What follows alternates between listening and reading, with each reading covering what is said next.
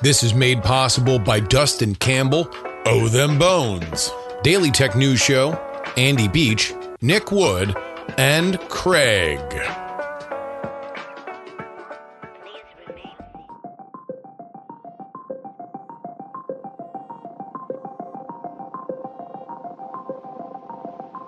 In politics, sometimes you want to keep an even keel. Not everything is a full-blown panic after all. This too shall pass. To react to every noise with alarm makes you jumpy and unready when the real crisis shows up. Because make no mistake, sometimes the real crisis shows up. At the end of last week, something remarkable happened. The second largest bank in United States history failed.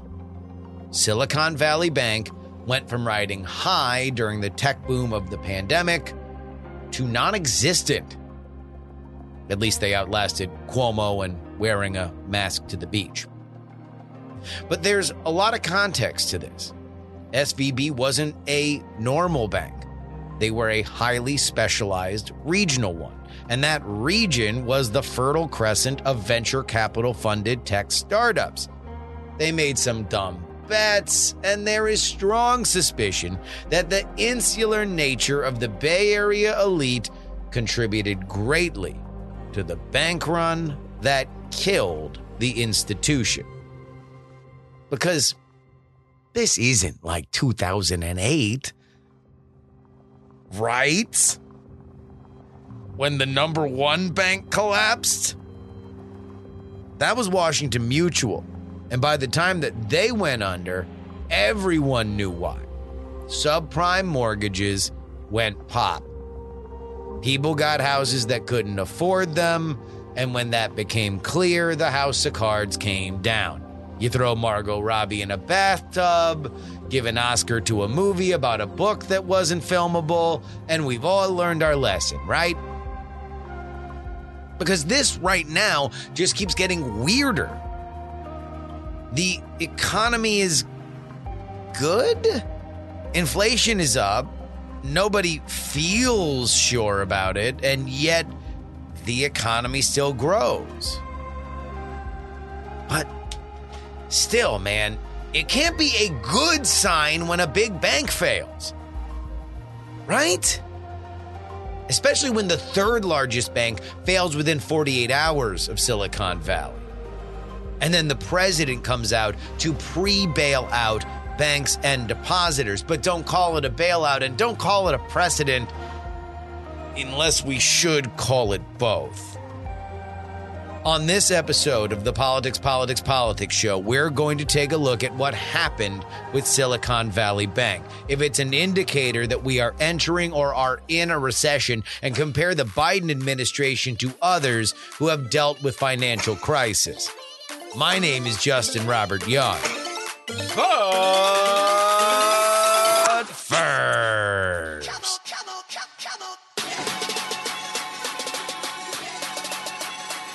before I leave for California, I want to briefly speak about what's happening in Silicon Valley Bank and Signature Bank. Today, thanks to the quick action of my administration over the past few days, Americans can have confidence that the banking system is safe. Your deposits will be there when you need them. Small businesses across the country, the deposit accounts at these banks can breathe easier knowing they'll be able to pay their workers and pay their bills. And their hardworking employees can breathe easier as well. Last week, all right, Joe, let me take it from here. Here's what was announced earlier this week. The federal government will provide Silicon Valley Bank and Signature Bank's depositors with full access to their funds over the $250,000 that's insured by the FDIC. This averts painful financial uncertainty and the threat of heavy losses for thousands of venture-backed startups. More critically, the Federal Reserve will provide a lifeline to the nation's banks. It will single-handedly give all other similar lenders access to funds designated to keep them afloat and quell a panic brewing across the country. This makes the Biden administration, for better or worse, the people who will own this sector's future financial stability. It also sends a message about the government's willingness to rescue private businesses in new ways. More interestingly, it's done without passing any kind of legislation in Congress or holding any kind of hearings. But wait a minute. Let's go back. What the hell happened? So much happened. Do you want to talk about the failures of risk management in the banking world? Do you want to talk about the zero interest rate environment that led to so much money sloshing around that it distorted literally everything about banking? Or do you want to talk about the political fallout of what will surely be referred to as a bailout until the end of time, whether it is or isn't? Let's get to all of it eventually. But first, tell them who you are, Molly. Hey, I'm Molly Wood. I am an early stage climate tech investor and formerly a 20-plus year veteran of technology and business journalism. So let's get some banking basics 101 out of the way here first. The way a bank works is this. You give money to a bank. Why would you do that? Why don't you just put it under your mattress? Because you're going to get interest on that money. Them holding your money earns you money. But that means for the bank that them holding your money is costing them money. So, on the other end, they want to lend that money out. And they want to charge people for the ability to get that money lent to them at more of a price than they are paying you to give the money in the first place. So with all that in mind, let's transport back in time to the heady days of the COVID lockdown. Everybody with a white-collar job is at home, and many people are experiencing online situations that they haven't before. Boy, did your mom and dad learn Zoom really fast after it was the only way that they could see their grandkids. With all that in the air and tech stocks booming, Silicon Valley Bank finds themselves in a very interesting conundrum. Between 2019 and 2022, the amount of money that it took in because of its clientele. This is a bank that served over 50% of the tech industry. So investors, venture capital firms, and startups who were getting funded at an astonishing rate because of this zero rate environment that we were in. Money was effectively free. Valuations were through the roof, meaning that a company could go out with basically zero revenue and say, hey, I would like $20 million at $100 million valuation. And then I'll use that money to build my product and maybe start making money. And venture capitalists were like, cool, sounds great. What could go wrong? Here's $20 million.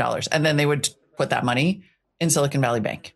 And most of them were so early that they didn't even have a responsible chief financial officer who would say, hey, actually, when you have that much money, you should spread that across several banks. You want to de-risk your situation. There's a whole treasury management thing that should happen.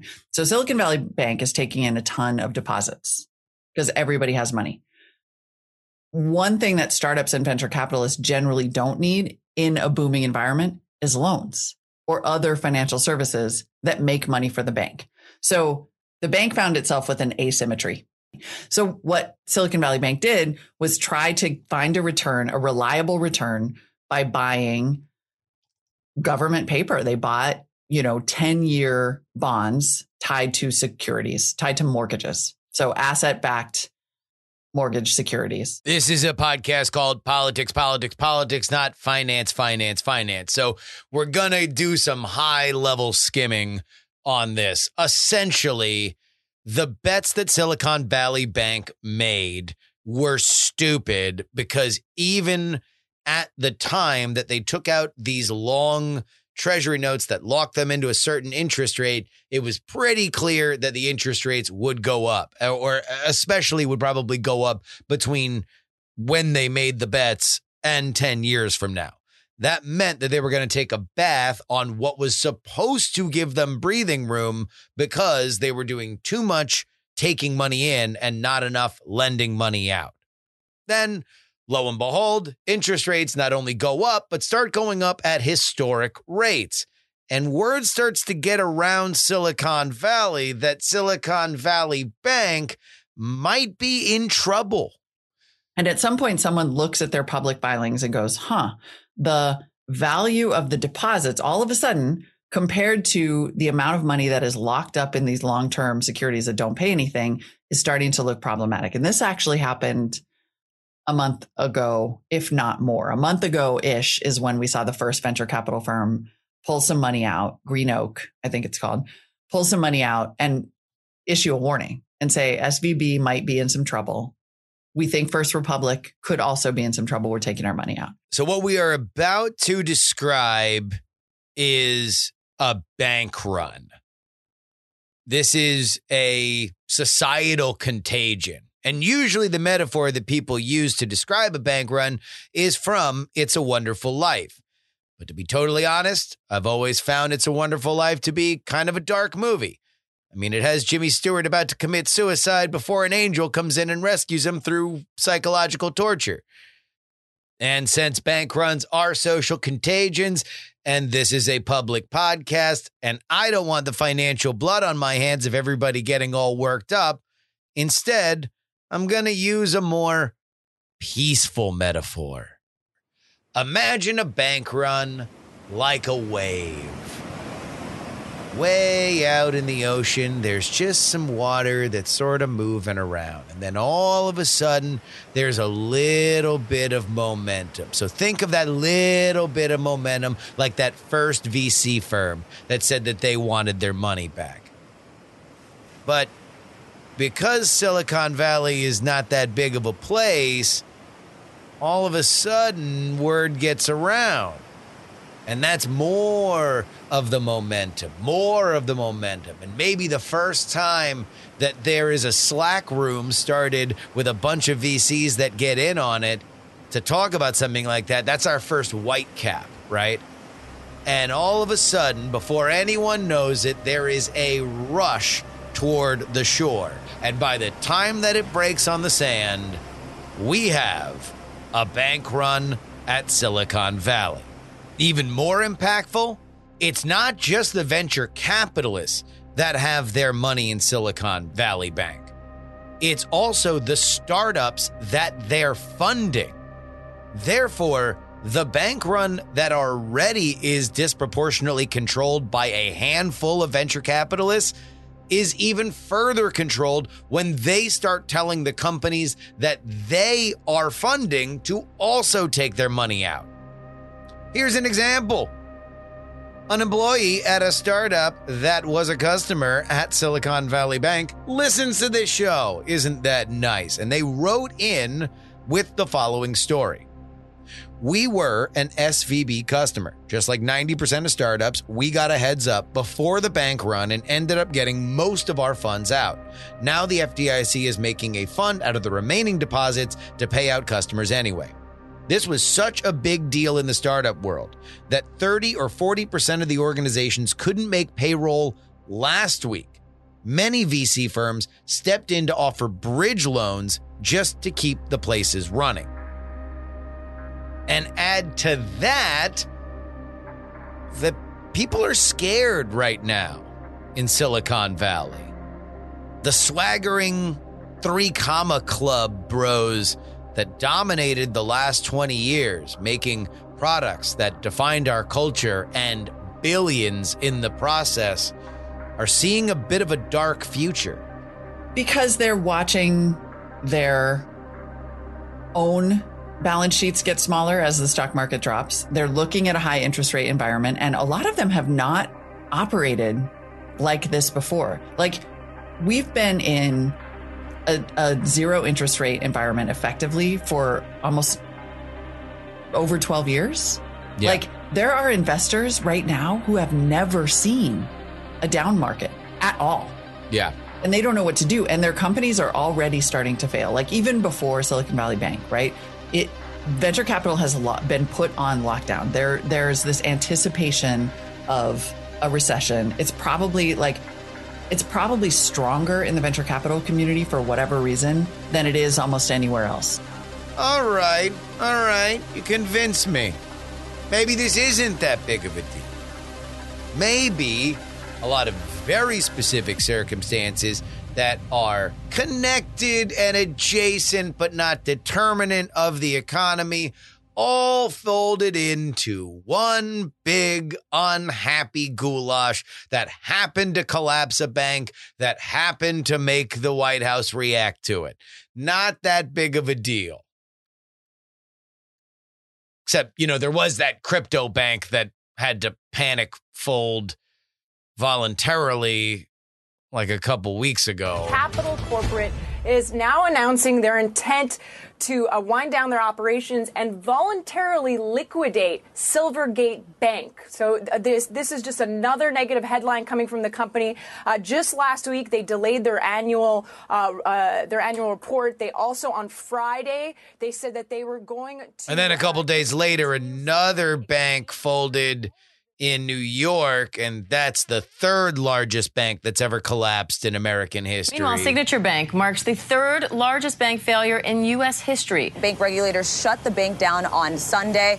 And again, as you mentioned, this is the third largest bank closure in U.S. history. To some extent, this is part of the panic surrounding the collapse of Silicon Valley Bank, which has left many small and mid-sized banks like Signature Bank vulnerable to bank runs. But New York Governor Kathy So this is like a wave of waves. The wave that took down Silicon Valley has now spread across the country and took down Signature. Oh, geez. Well, that was the number 3. Signature was number 3. Silicon Valley was number 2. Maybe we need to learn about what is happening by studying the number 1 bank collapse in American history. Washington Mutual has gone under, seized by the Federal Deposit Insurance Corporation on Thursday. The FDIC then turned around and sold WAMU's thrift banking assets to J.P. Morgan Chase for nearly $2 billion. Okay, Washington Mutual. Let's just find somebody who wrote the book on the Washington Mutual collapse. I'm Kirsten Grind, and I'm an investigative reporter at the Wall Street Journal. And, I should say, and the author of The Lost Bank about Washington Mutual's collapse. Kirsten, thank God you're here. Do you see any kind of similarity between what just happened with Silicon Valley Bank and the 2008 collapse that you covered so well?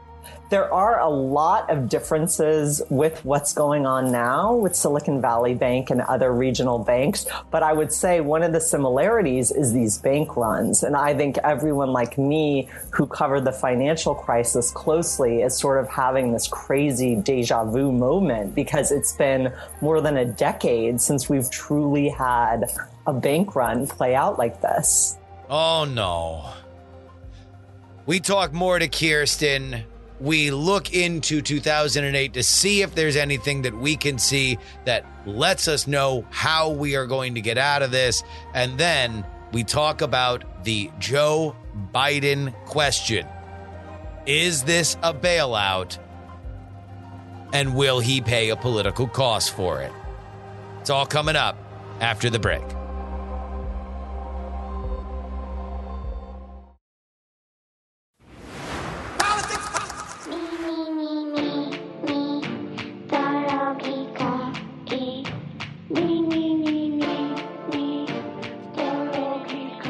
Ladies and gentlemen, if you would like to support this independent political podcast that we're doing here, well, the best way to do it is to head on over to takepoliticsseriously.com. That is where you can support us on Patreon. A $1 a week donation gets you an ad-free feed of this show. By the way, Spotify announcing here at South by Southwest that you will now be able to integrate your Patreon bonus links. There was a bit of a hinky way to do it before. Now it'll be fully integrated into your Spotify experience. Very excited about that. At the $3 level per week, you get 2 bonus episodes each and every week. One on Monday morning, one on Thursday afternoon. That's our late edition. And this is a product that none other than Tom Merritt texted me this week to say it was a very informative program. If it's good enough for Tom, it's good enough for you. Head on over there, get the bonus content. But this isn't just an ad. This is also your update. Ron DeSantis drawing fire after he went on Fox News this week and said that the fight in Ukraine is not, quote, a vital national interest, and further said that the United States should not be, quote, further entangled in a territorial dispute between Ukraine and Russia.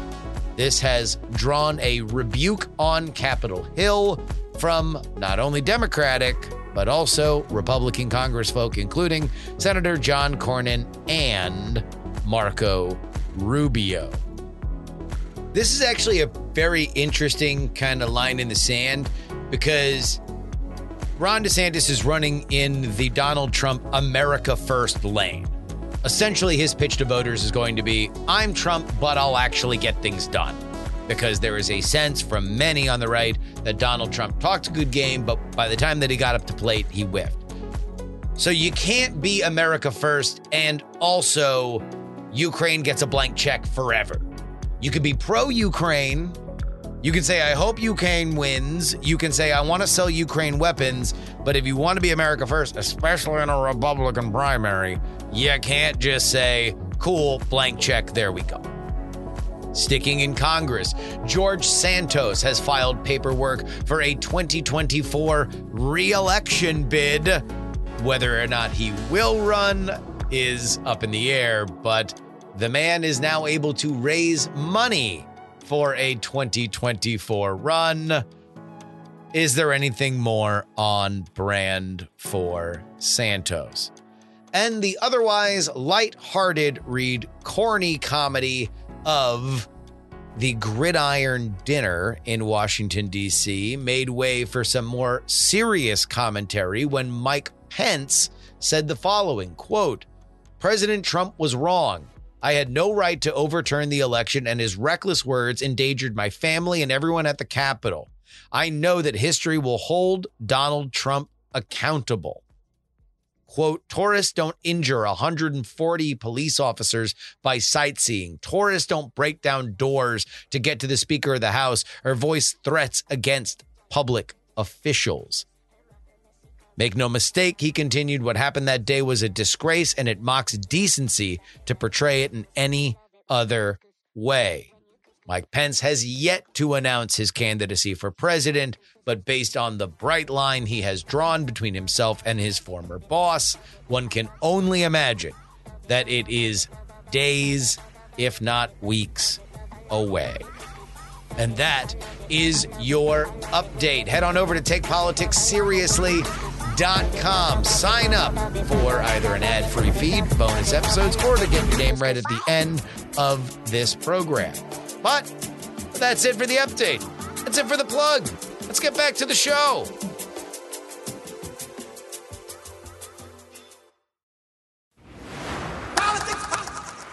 Washington Mutual, that collapse in 2008, if we are going to describe it in, the shortest amount of words possible, how would we do it? It's actually easy to describe short. So if you can remember back to that time, there was the housing downturn. WAMU had made an enormous amount of bad loans.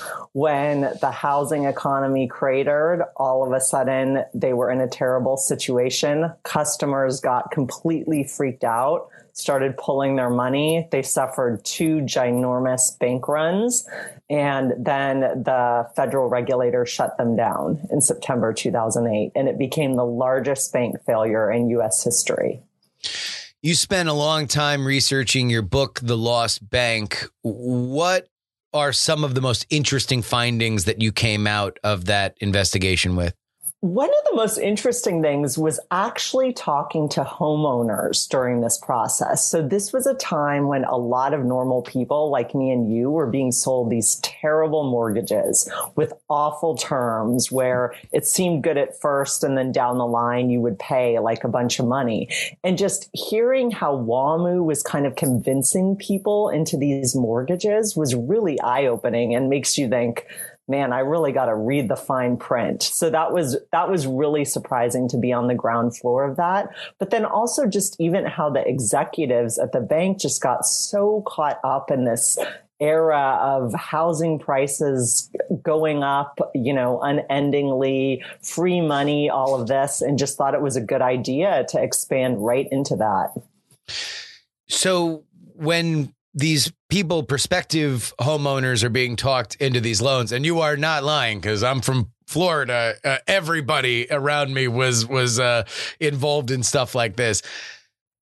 Why was it advantageous at the time for Washington Mutual, which had a very good reputation for customer service, to get predatory in terms of lending? So a bank really just wants to make as many mortgages as possible, right? And through much of WAMU's history, they were just very cautious about the kinds of loans they made. They were known as the friend of the family, and everyone loved WAMU. What happened is in the early 2000s, they really pivoted to this reckless lending strategy to grow the bank so they could grow much bigger. So they got very focused on growth and cared a lot less about the customer. What happened in the aftermath when the biggest bank failure in history happens? Politically, what does the federal government or the Federal Reserve do? Oh, it was terrible. I mean, first of all, it came out of the blue, but it didn't come out of the blue. So WAMU collapsed several weeks after Lehman was taken over by the government. After Fannie and Freddie had gotten these big bailouts, we had already had a very big bank failure, IndyMac Bank. Still, everyone thought WAMU was very solid, so it was a shock. And it was immediately sold to JP Morgan Chase, which was another shock because everyone sort of thought, well, why didn't the federal government give them bailout funds and then they could have continued? So all around, it was just a huge surprise and, obviously continued the financial panic that was going on at the time. So those are the differences. We're not in a situation where Silicon Valley Bank or Signature Bank are the aftershocks of something. They are the first things. Now, it explains why Joe Biden and his administration decided that they wanted to take very quick action. Before the markets opened in Asia, they came out and said that Signature and Silicon Valley would have all of their deposits backed up. Now, the reason they very specifically said that there would not be any tax money going into it was because they don't want you to use the B word, bailout. But is it a bailout? Here's Molly Wood again. I think it is a very clever solution in many ways. It's a rescue. There's no doubt about it. What the administration is saying is it is not a rescue of these banks in their current form, which I think is how, and maybe it's going to feel, I think over time it's going to feel like a distinction without a difference. It's not being directly passed on to taxpayers. It's just not. It's not like the Federal Reserve came in and said, we will give you the money to keep your bank afloat. And the same leadership will stay in and shareholders in those banks will also be made whole, right? None of that is happening. The leadership at these banks have been fired. If you lost money trying to, short Silicon Valley Bank in the stock market or invest in it, like too bad. And the people who have money in the bank will get their money back. And that money will come from a pool of money funded by fees charged to banks. So the most direct interpretation here is that the banking industry as a whole is creating a pool of money that will pay back people who already have their money in the bank. And that it's like the debt ceiling, to pick a totally anodyne comparison. Sure. Yeah. It's debt that already exists. It's bills that just need to get paid. It just lets people get their money back. Long term, we know that if banks have to pay fees and they have to pay more for this to happen, then that's definitely going to get passed on to consumers. But that's consumers, not taxpayers, if that makes sense. It's just the fees slowly going up, almost like it was being inflated, like a balloon, right? And no one's ever been upset about inflation. Right, exactly. No one's ever blamed No one's ever been mad at banks, by the way. What about you, Kirsten? Is this a bailout? Bailout is such a politically charged word. I mean, in this sense, it is a bailout, right? Because those deposits weren't supposed to be insured, and now they are insured. Whether or not we use that term, I personally think that they had to do something like that because, again, we were at the front of this contagion zone. And if they didn't do anything right then, you know, all these customers at a million other regional banks, whether it was, you know, smart or not, we're just going to go to their bank on Monday and pull their money potentially, right? And it does appear that for now, as I record this on Wednesday afternoon, that the contagion that was spreading over last week and the weekend seems to have cooled. But those regional banks aren't out of the woods just yet.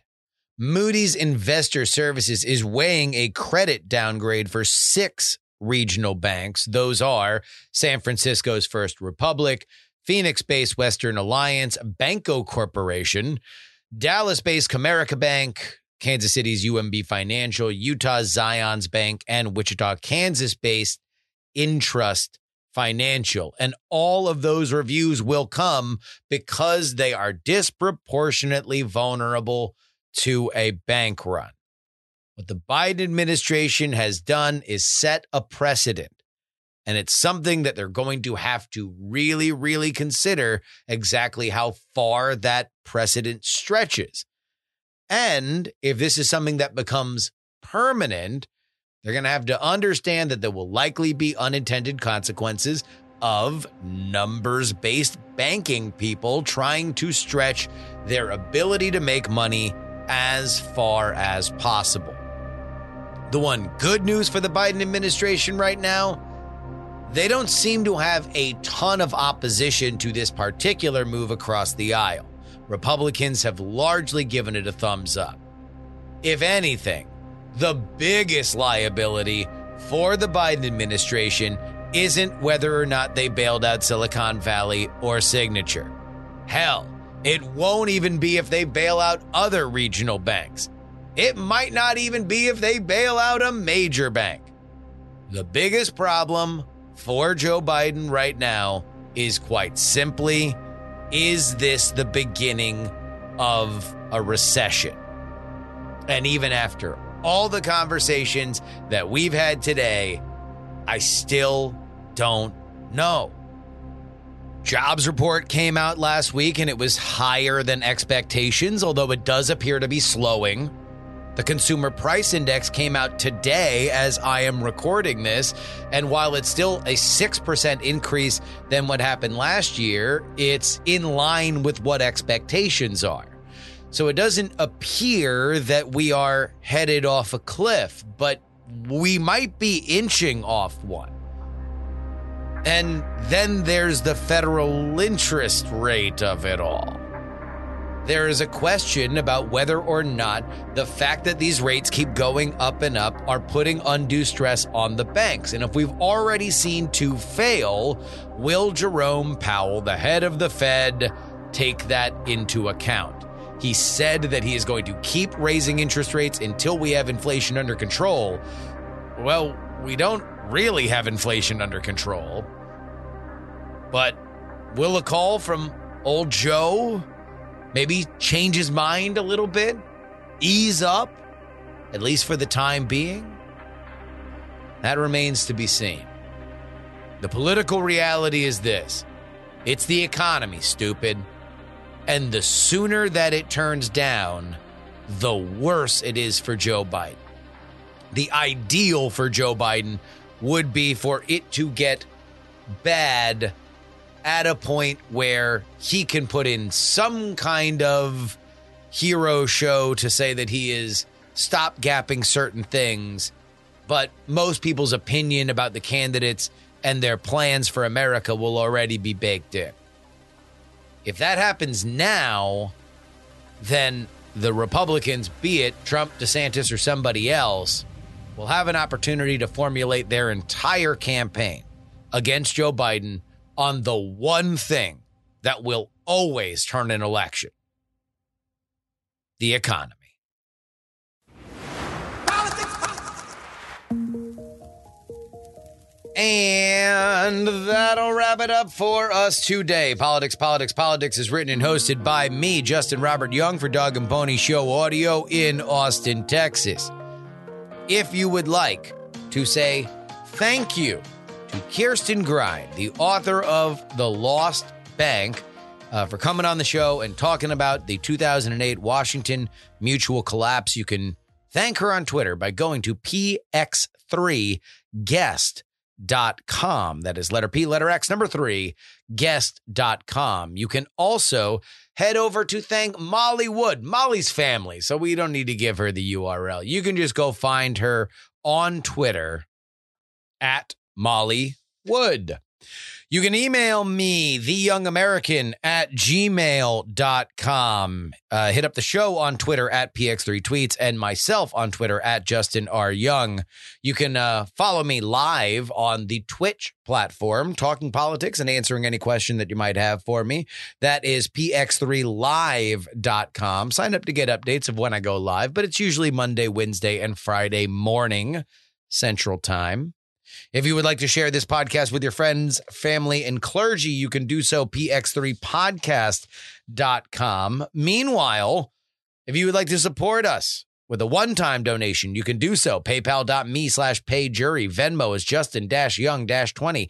Cash App is PX3Cash. And you can send anything you'd like physically to me in the mail, P.O. Box 153184, Austin, Texas, 78715. Again, that is Post Office Box 153184, Austin, Texas, 78715. Of course, you could always get our bonus content at TakePoliticsSeriously.com. Our $3 tier gets you 2 bonus podcasts per week covering all the news that we miss on our free podcasting schedule. $10 tier gets your name read at the end of the podcast like these fine folks in the Titanic. $10 tier.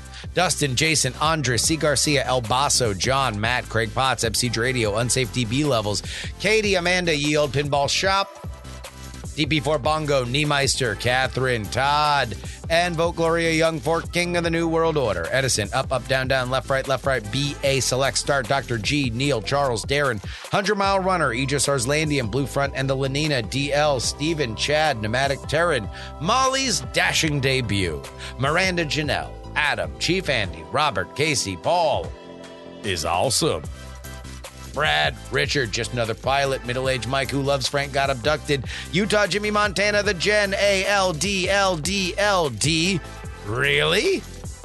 Chopper, Andrew, and Joshua, if you would like your name read on this program, there's only one way to do it, and that is to head on over to TakePoliticsSeriously.com, sign up at that $10 tier, and let your name ring out in history. Do you want your name on the episode when Ron DeSantis runs, during those first debates, when Mike Pence gets in the race? Can you imagine the things that Donald Trump is saying about Mike Pence and Ron DeSantis? By the way, update, Ron DeSanctimonious out. Donald Trump did a video where he was talking about how easy it is to govern Florida, saying that both Rick Scott and Charlie Crist did a good job. Charlie Crist, by the way, was a Republican at the time that he ran Florida. He has since become a Democrat.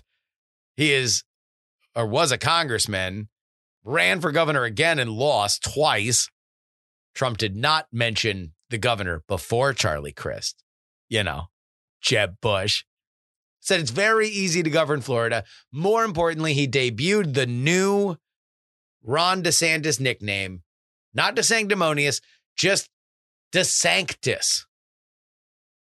I gotta say, these are getting sloppier. ChatGPT 4 would have been better. Anyway, that's it for us today. Until next time, this is your old boy, Justin Robert Young, saying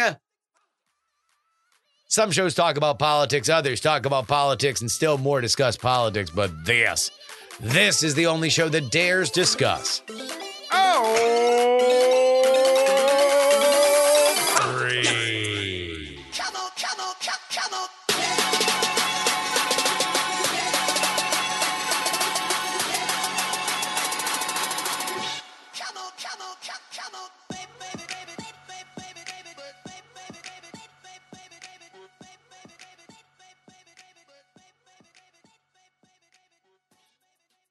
Diamond Club hopes you have enjoyed this program. Dog and Pony Show audio.